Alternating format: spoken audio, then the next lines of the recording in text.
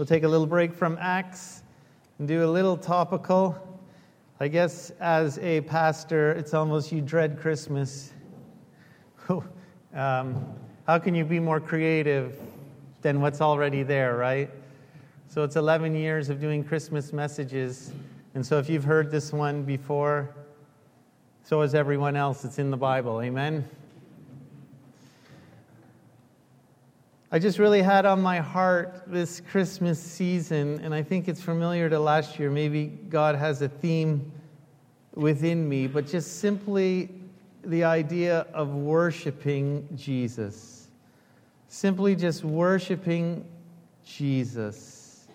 Not to get into anything else in this season, but simply worship Him. So I want to take some characters in the Bible and see how they responded to their first sight of Jesus and what their first response was, to teach us what our response should be as we celebrate Jesus. So if you have a Bible, if you'll turn to Luke chapter 2. If you don't have a Bible, I don't know, is there any back there, Lawrence? 2. Come on, raise your hand if you want one of the 2. We'll auction them off. Just kidding. Luke chapter 2. Even before we get to Luke chapter 2, you know the Christmas story. You know it well. That John the Baptist came first, and his parents Zacharias and Elizabeth weren't able to have child, and they waited so long, and God blessed them, and He showed up with an angel, and Zacharias didn't believe. But then he comes to the realization that all of this is truth, and his baby's born. And just in Luke chapter 1, that scene there, how they wanted to name him something else. But Zacharias made it very clear that his name should be John. And John had a special role in introducing Jesus, his cousin, later on, and baptizing him, as you see in the New Testament. But I love it the moment the lips of Zacharias are loosed, because he didn't believe, he couldn't speak or hear, but when his lips are loosed, and he gives a prophecy in Luke chapter 1, verse 67, the first thing he does, and throughout it, even though he does praise God for John, as you read that section, and we're not going to get too into it today, he praises Jesus. Even his own wife is going to bear a son. Never had before a child, and the joy he probably had, but his greatest joy was that Jesus was coming. It says in verse 70, as he spoke by the mouth of the holy prophets, who have been since the world began, that we should be saved from our enemies and from the hand of all who hate us, to perform the mercy promised to our fathers, and to remember His holy covenant, the oath which He swore to our father Abraham, to grant us that we, being delivered from the hand of our enemies, might serve Him without fear in holiness and righteousness before Him all the days of our life. Speaking of Jesus, and then how John will introduce Jesus to the knowledge of salvation, because Jesus is salvation. That's even before Jesus is born. But then you know the story. He's born in the stable. And out in the country, the angels appear to the shepherds. It says now in verse 8 of chapter 2, now there were in the same country shepherds living out in the fields, keeping watch over their flock by night. And behold, an angel of the Lord stood before them, and the glory of the Lord shone around them. And they were greatly afraid. Then the angel said to them, do not be afraid, for behold, I bring you good tidings and great joy, which will be to all people. For there is born to you this day in the city of David a Savior, who is Christ the Lord. And this will be a sign to you. You will find a babe wrapped in swaddling clothes, lying in a manger. And suddenly there was with the angel a multitude of the heavenly host, praising God and saying, glory to God in the highest, and on earth peace, goodwill towards men. So it was, when the angels had gone away from them into heaven, that the shepherds said to one another, let us now go to Bethlehem and see this thing which has come to pass, which the Lord has made known to us. And they came with haste, and found Mary and Joseph and the babe lying in a manger. Now then, when they had seen him, they made widely known the saying which was told them concerning the child. And all those who heard it marveled at those things which were told them by the shepherds. But Mary kept all these things and pondered them in her heart. Then the shepherds returned, notice this, glorifying and praising God for all the things they had heard and seen as it was told them. Not only is the priest Zacharias praising God, but these shepherds, they were like the blue-collar workers. They were on the night shift. They weren't even allowed in the city. And here the angel appears to them and they're fearful. But he tells them not to be afraid, and they hear of the magnificence of who Jesus will be. And the angels are singing and worshiping and praising and saying, "Glory to God in the highest." Not only a priest, but regular people working the night shift. And here, spiritual beings, angels, are praising and worshiping God.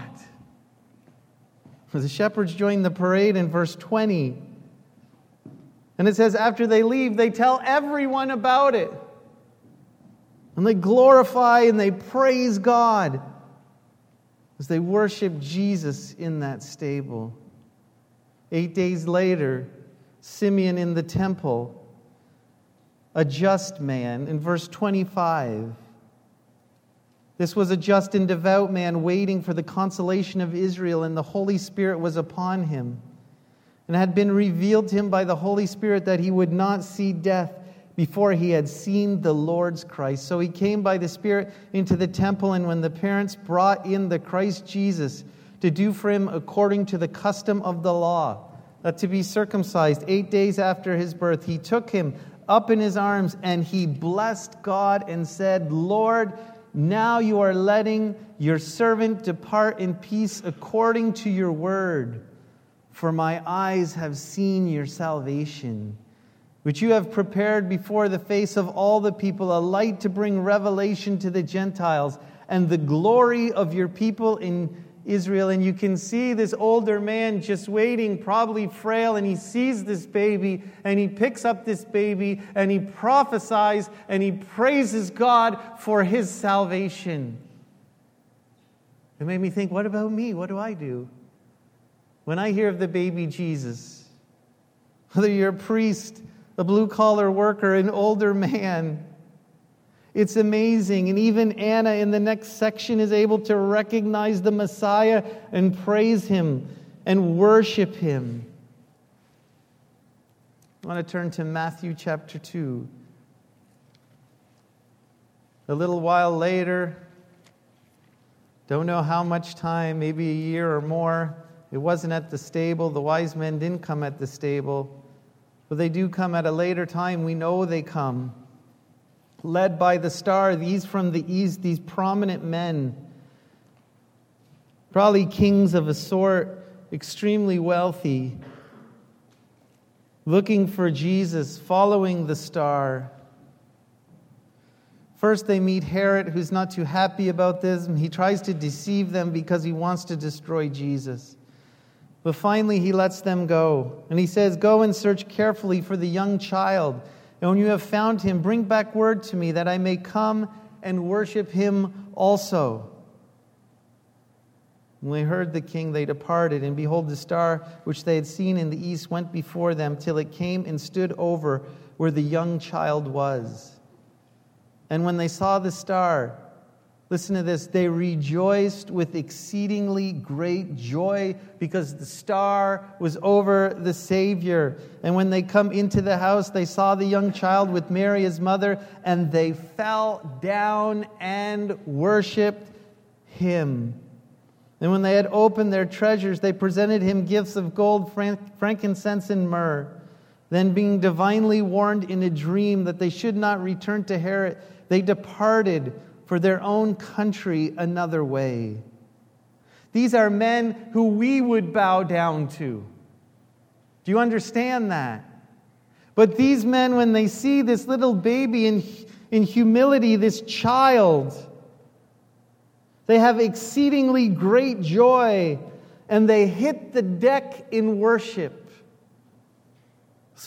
was probably a toddler running around. How do we treat toddlers? Forget about it. Well, we like babies sometimes, right? Oh, let me have the baby. But they get just before 2. Yeah, just keep that one to yourself, okay? It's going to hurt my furniture or something. I don't want that kid around here. Yeah, these wise men come in, and just, what was Jesus like? This little, probably just starting to stand and maybe taking a few steps, and they hit the deck in worship. As I mentioned before with the shepherd, the angels in heaven just worshiping.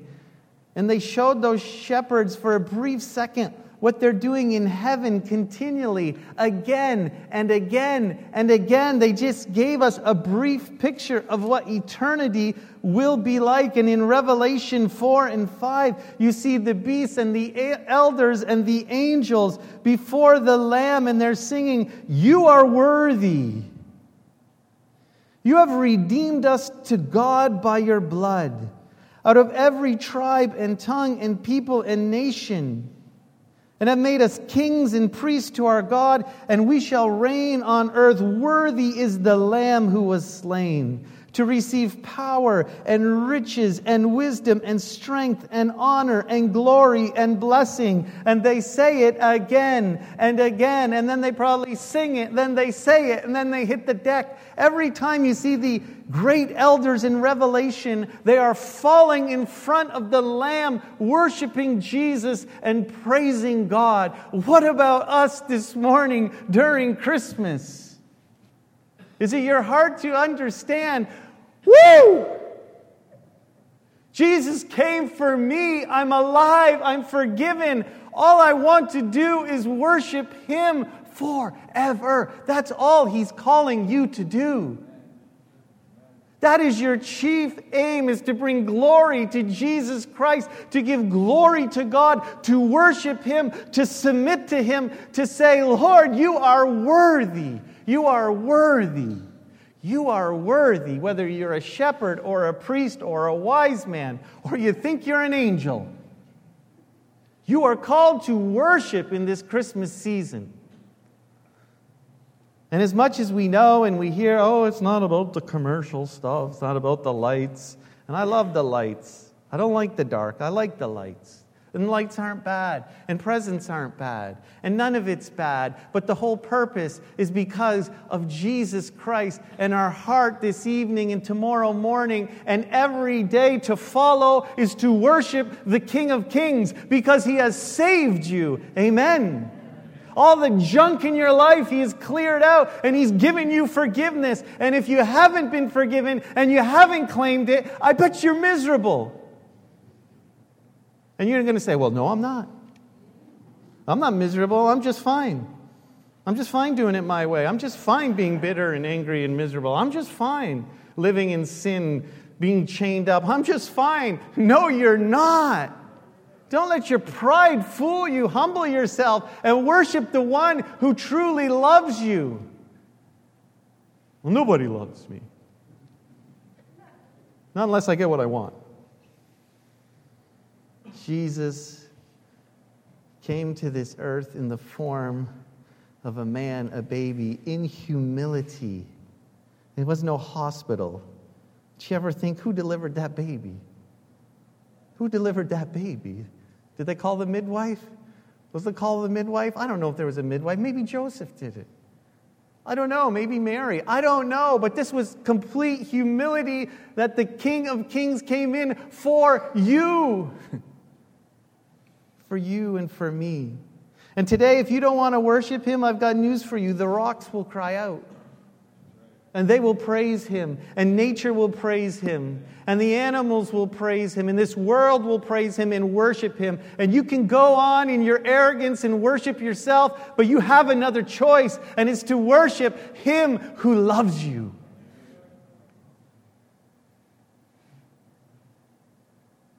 It's amazing when we do worship, the joy we have. Isn't it funny? We think when we're worshipped or loved, we have joy. But the reality is when we worship Jesus, we have joy. Because when we enter His presence with thanksgiving in our heart, Man, there is nothing like that, because in His presence is the fullness of joy. There is no joy that lasts from gifts or from a party or from a meal. It's temporary. It's for a moment. Do you know that? And we as the human race in the commercial world, they build up for this event, and they build up for family, and they build it up. And the problem is, what happens on the 27th and the 28th? And it's back to life. It's back to my problems. The event is over. Now I got to plan for Valentine's Day. And they miss the joy every day of knowing Jesus and worshiping Him. I'm going to tell you this morning, He is worthy of our worship. We don't need an amazing teaching this morning. We need an encouragement to simply worship the one who deserves our worship.